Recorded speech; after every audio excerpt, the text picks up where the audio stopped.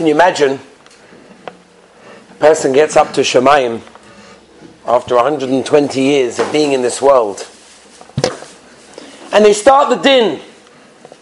They start the process of what it means to go through din, and they bring in his mitzvahs, they bring in all of his aveiros, and they start weighing it out. Which one is heavier? The mitzvahs or the aveiros? And all of a sudden they bring in a bus, a double-decker bus.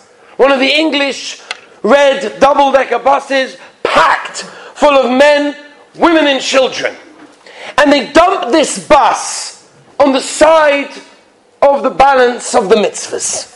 And all of a sudden the weight that's holding all of his mitzvahs goes all the way down to the bottom, completely overweighing all of the aveiros. And he says, excuse me, I don't know, what's this bus doing here? I know all the other mitzvahs I did, and I definitely recognize the aveiros, but what's the bus? So they told him in Shemayim the following. They told him in Shemayim that at one point there was an Arab terrorist in eastern Jerusalem who was putting together a bomb. And this bomb, he was planning to detonate, Rachmana litzlan, on a bus that was packed full of men, women and children, Rachmana litzlan. And there he is, there's this Arab putting together the details of the bomb. And just at that moment when he was putting it all together, you were walking down the street and there was a woman who was dressed inappropriately. She wasn't fully covered, she wasn't fully clothed. And you had the temptation to give a good look. And you said, no, I'm not doing it. And you turned away.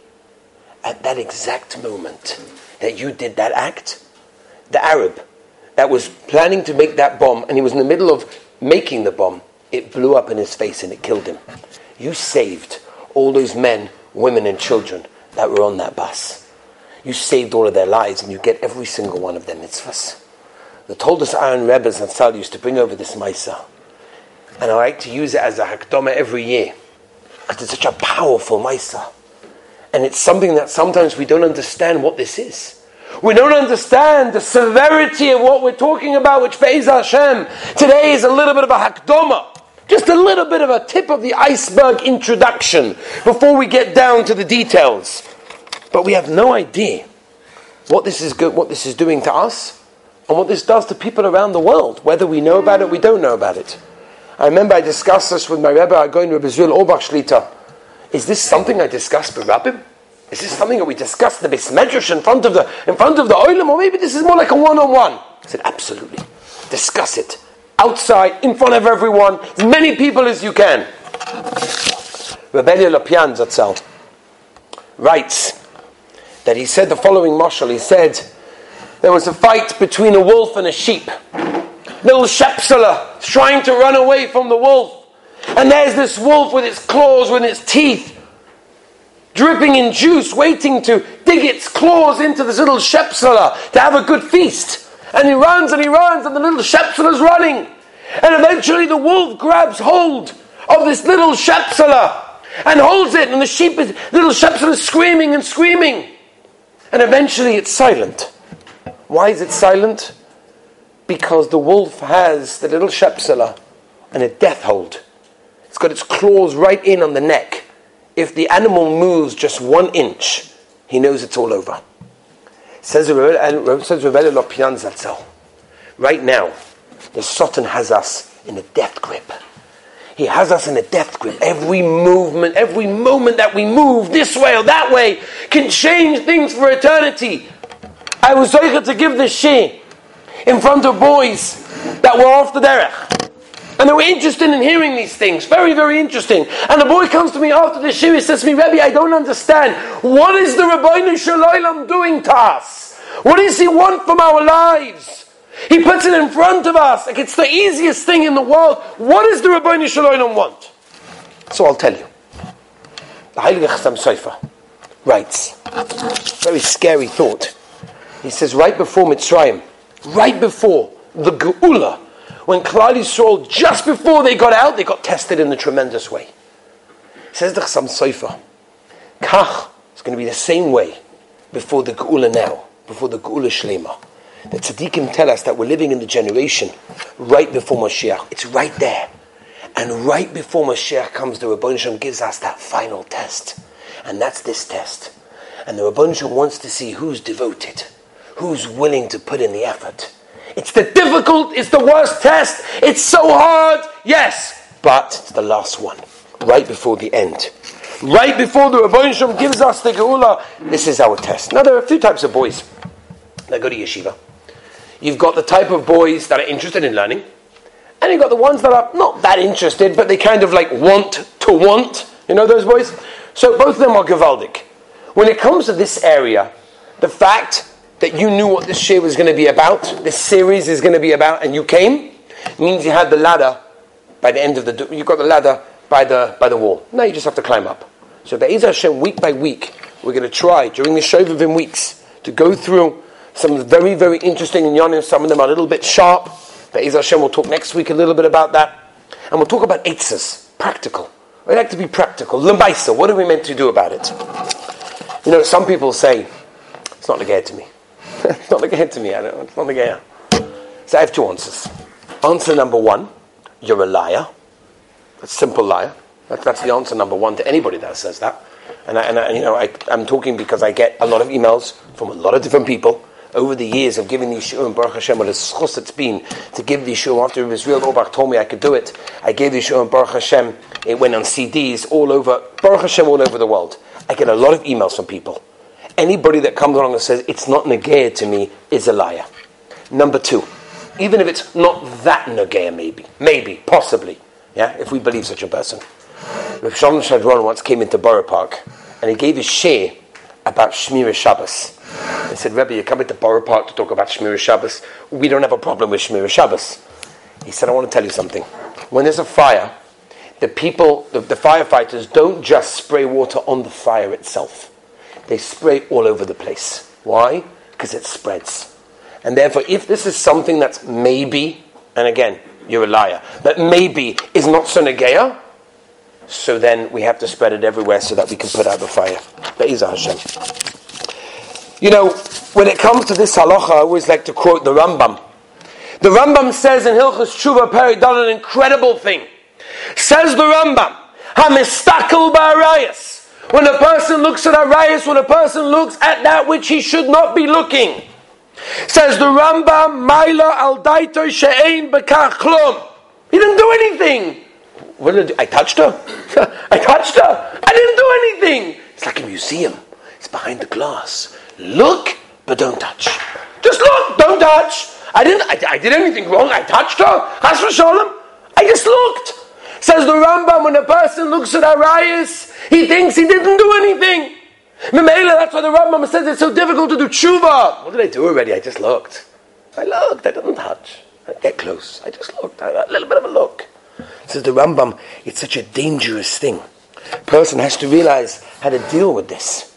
How to deal with this. Rabbi Yitzchak Isaac Sher, Yeshiva of Slobodka Yeshiva, used to say that every single person has a Yetzer Hara, not a Chiddush.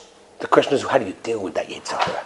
How are you going to deal with it? That's what we're here to do. Be'ez Hashem in the next few weeks, to try to go through this inyan and understand it on a practical level.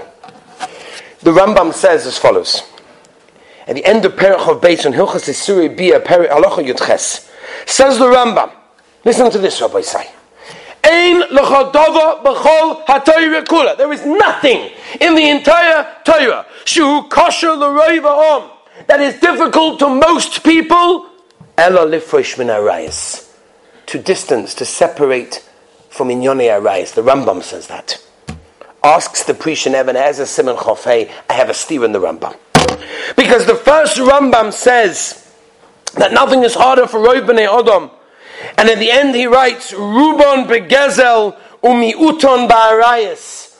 Most people are busy with stealing, doing trickery, all sorts of business deals that maybe they shouldn't do. But a few of them do arayis.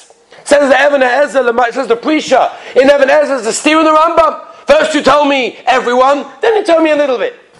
Answers the Prisha, Rabbi Isai. Incredible idea. He says, for people that use this Yetzer Hara, it's the hardest thing to separate from. Once you're immersed in it, once you're in it, it's the hardest thing to separate from.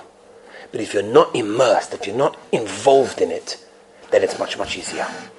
So the whole Yesod over here is, and people sometimes ask, does it really help?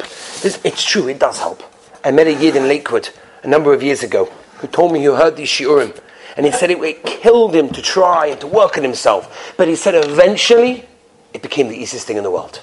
He worked on it and it became easy. That's what the Rambam means. It says, Moshe Aaron Stern, Mashgiach of Kamenetz Yeshiva, the hardest part of Shmiras Einayim is the beginning. To start, just to get yourself started. Sometimes you've got to give yourself that extra push. Once you get past that stage, everything becomes a lot easier. I want to tell you a couple of facts which are a little bit old, but there's a reason why I'm specifically picking some of the old ones, just to tell you, people think it's not a gay, how bad is it, whatever. Let me just put things into perspective just for a moment, okay? The average person looks at his phone about 160 times a day. Approximately 160 times a day. You probably never counted it, but count it. It's about 160 times a day. That's about every 6 minutes. That's approximately every 6 minutes. That means, Rabbi said, make the cheshbon. When you get to the age of 90 years old, and you look back at your life, a third of your life was sleeping, and a third of your life was a relationship with a machine called a phone. A third of your life. That's what it's all about, Rabbi say. In 2006, Rabbi say we're 2021 now. In 2006, they made a survey to see how much pornography sites are making. You can imagine the number is obviously a lot bigger than it was then, especially during Corona where they saw it went up 40%. But in 2006, they made a calculation that worldwide pornography sites was worth $97 billion. That's more than Microsoft, Google, and eBay at that time combined. We're dealing with something very, very serious. That means that you have over 420 million pages that are dedicated to pornography. Every 39 minutes a new video is created. 35%, this is 2006, Rabbi say, 35% of all internet downloads in 2016 were related to pornography. 2.5 billion emails sent in 2016 that had within it pornography. We're dealing with something that is an incredible, incredible thing around the world. In fact, Bochum, and we'll talk about this, Bochum often think, all right, Beseda, I'm going to get married, and then everything will be fine. I'll have a wife, everything will be great, wonderful. So this is not a marriage class right now. After Pesach, we'll deal with that. But right now, just to knock that one off, that's absolutely not true. Marriage, as we know, is not a hospital. It doesn't heal anything. It can only make it worse. Okay, now I've personally dealt with people in various places around the world who have been married with children, and some of them are even actually quite happily married, and they suffer with this problem because they never worked on it. They expected that once I get married, everything will be fine. Marriage is not a hospital. Marriage doesn't heal anything, and therefore a person has to realize now is the time to work on it. It's never too late. Even once you're married, you have to work on it. But never think that. I'll tell you an interesting thing.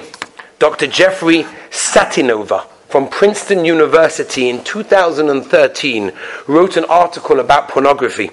And he says like this, and he writes in a magazine an incredible thing. He says it's as if we devised a form of heroin 100 times more powerful than ever before, usable in the privacy of one's own home and injected directly to the brain through one's eyes. This is a Goyish doctor who figured out that when a person watches and looks at that which he shouldn't, it's injected directly into the brain through his eyes. We'll see that Be'ezah show from Chazal, how much it affects you, and then the eye is the thinnest layer between the outside world and the neshama inside, which is incredible. I remember, I think it was about 2 years ago, maybe it was 3 years ago now, that I was invited to go upstate New York to give my haircut shiurim in many of the camps around America. So I got to see a lot about upstate New York, and there was an ice cream store there. Incredible ice cream store. I mean, this is America, right? In England, we don't get these things. An entire store was ice cream, DIY. You could do it yourself, right? Any flavor, any topping, just pile it up. The kids, I saw kids, I'm like, I've got to bring my kids here. This is incredible. I've never seen anything like this in my life. You get to fill up your own ice cream with every type of topping. You put it up and then you weigh it afterwards and pay. It's absolutely incredible. Unbelievable. Imagine you go into one of these stores and you say, and literally coming out the wall, you've got like taps, like faucets all over the place with like different flavors and the most incredible flavors. And you go to your friend and you say, what flavor would you like? He says, I'll take vanilla, please. Oh, come on. I brought you here to get a vanilla flavor? That's ridiculous. He's like, but I don't know any other flavor. Could you explain to him what a banana fudge, I don't know what, tastes like? No. He doesn't understand it because he's never experienced it. When a person has never experienced being free from this Yetzer Hara, or at least coping with the Yetzer Hara, in a real way, he doesn't understand it. He doesn't realize what it could do to him, what it could do to his life, what it could do with everything. And a person has to realize, there are many problems in life. How are you going to deal with those problems? Are you going to run away from those problems? Or are you going to deal with them head on? And it's so important because people think, and we'll discuss this more, but Be'ez Hashem, today is just an introduction. People think, okay, so let me just look. I'll just look.